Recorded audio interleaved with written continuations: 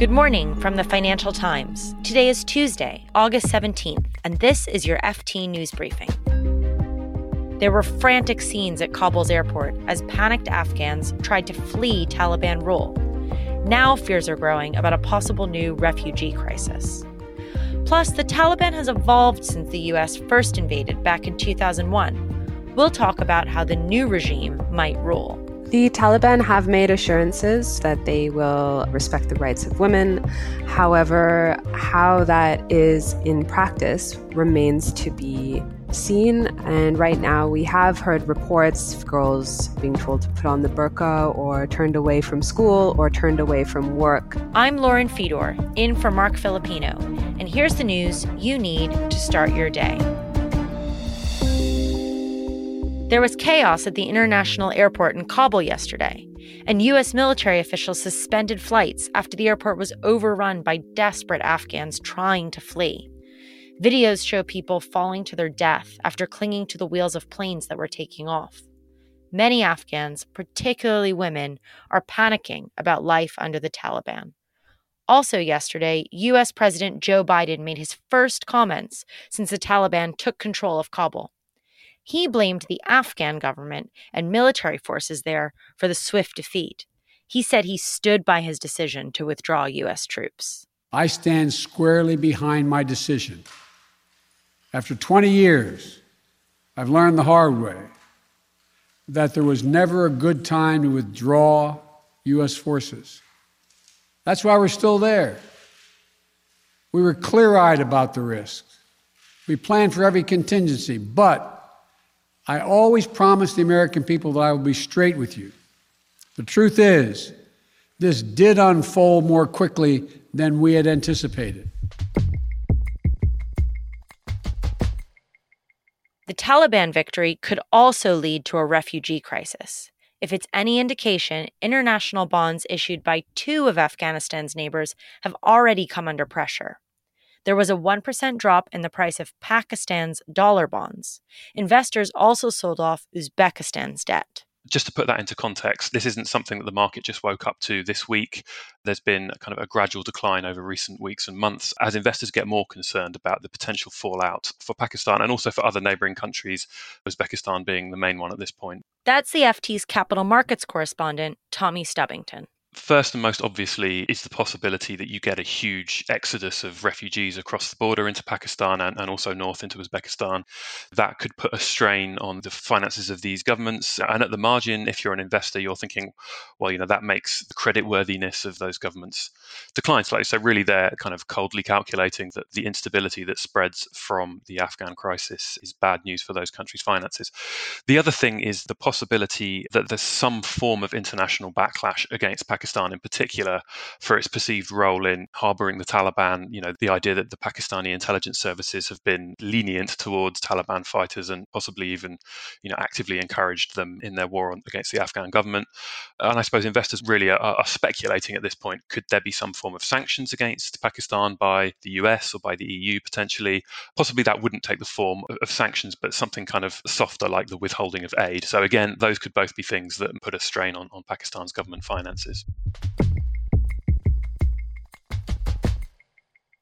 With the Taliban now in control, one question we're asking is how exactly they're going to rule. The FT's Stephanie Finley has been talking to researchers about what a Taliban government might look like. She joins me now. Steph, what kind of government do you think the Taliban is setting up? Through their whole negotiations with the U.S., first under President Trump and later under President Biden, they've been very clear that they want to reestablish an Islamic Emirate of Afghanistan and that they do not want to have a vote. They do not believe in democracy. And we expect to see a stricter style of Sharia law and a more fundamentalist approach to governance in the country that is more tightly tied to theology and religion. Is there any sign that they might be less severe? For example, in the way that they've treated women in the past? The Taliban have made assurances over these months of negotiations that they will respect the rights of women, that girls will be allowed to go to school.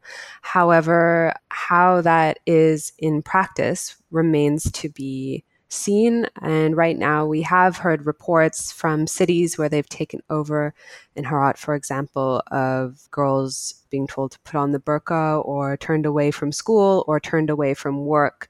However, the picture is not yet very clear at the moment. So we'll be waiting to hear more details coming out from these places about what it's actually like on the ground.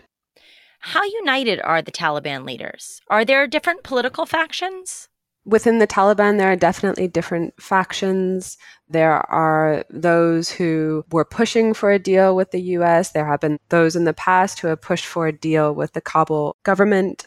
Right now, it does look like they are unified under a central command. But again, there are just so many unknowns what that will look like when they come into power, when they make a government, when they start making decisions about how to deal with regional powers. That remains to be seen. But I think people are feeling like the Taliban right now are coherent. They've been coherent in their strategy to overthrow and oust America, the so-called crusader, and that has ultimately been a very powerful unifying force. So the Taliban has already controlled parts of the country in recent months.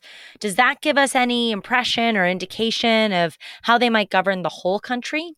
Researchers who are studying the Taliban economy point out that in many areas, business is more efficient under Taliban control, while as those under government-controlled areas, there's much more corruption. So there will be many more checkpoints where people have to pay taxes, where under a Taliban-controlled area, they don't have to pay as many taxes and business is allowed to flow more smoothly. So even as they were doing their offensives, the Taliban were quite sensitive to keeping business open in a way that benefited them and kept traders and business people on their side as they were taking over these areas.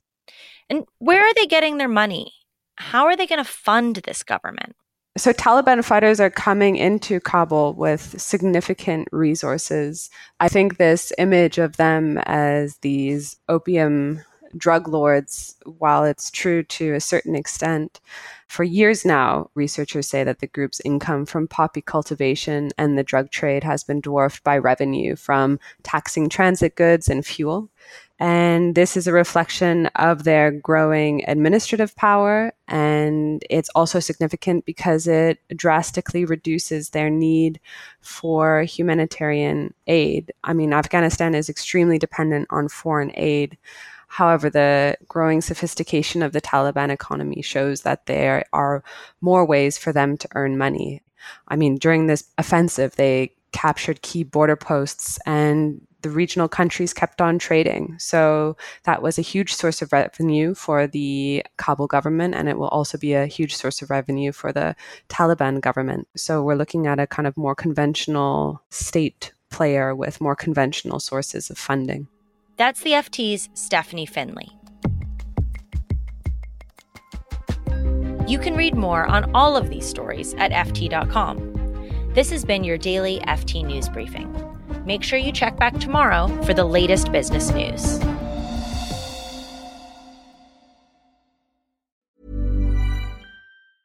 Hi, this is Matt and Sean from Two Black Guys with Good Credit. If you own or operate a business, whether it's a local operation or a global corporation,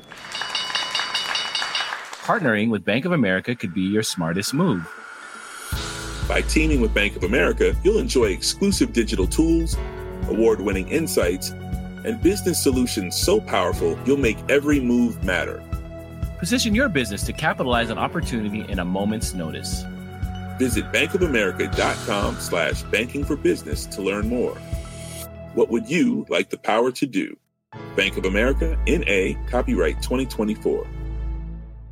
Imagine the softest sheets you've ever felt. Now imagine them getting even softer over time. That's what you'll feel with Boll & Branch's organic cotton sheets. In a recent customer survey, 96% replied that Boll & Branch sheets get softer with every wash. Start getting your best night's sleep in these sheets that get softer and softer for years to come. Try their sheets with a 30-night guarantee. Plus, get 15% off your first order at bollandbranch.com. Code BUTTERY. Exclusions apply. See site for details.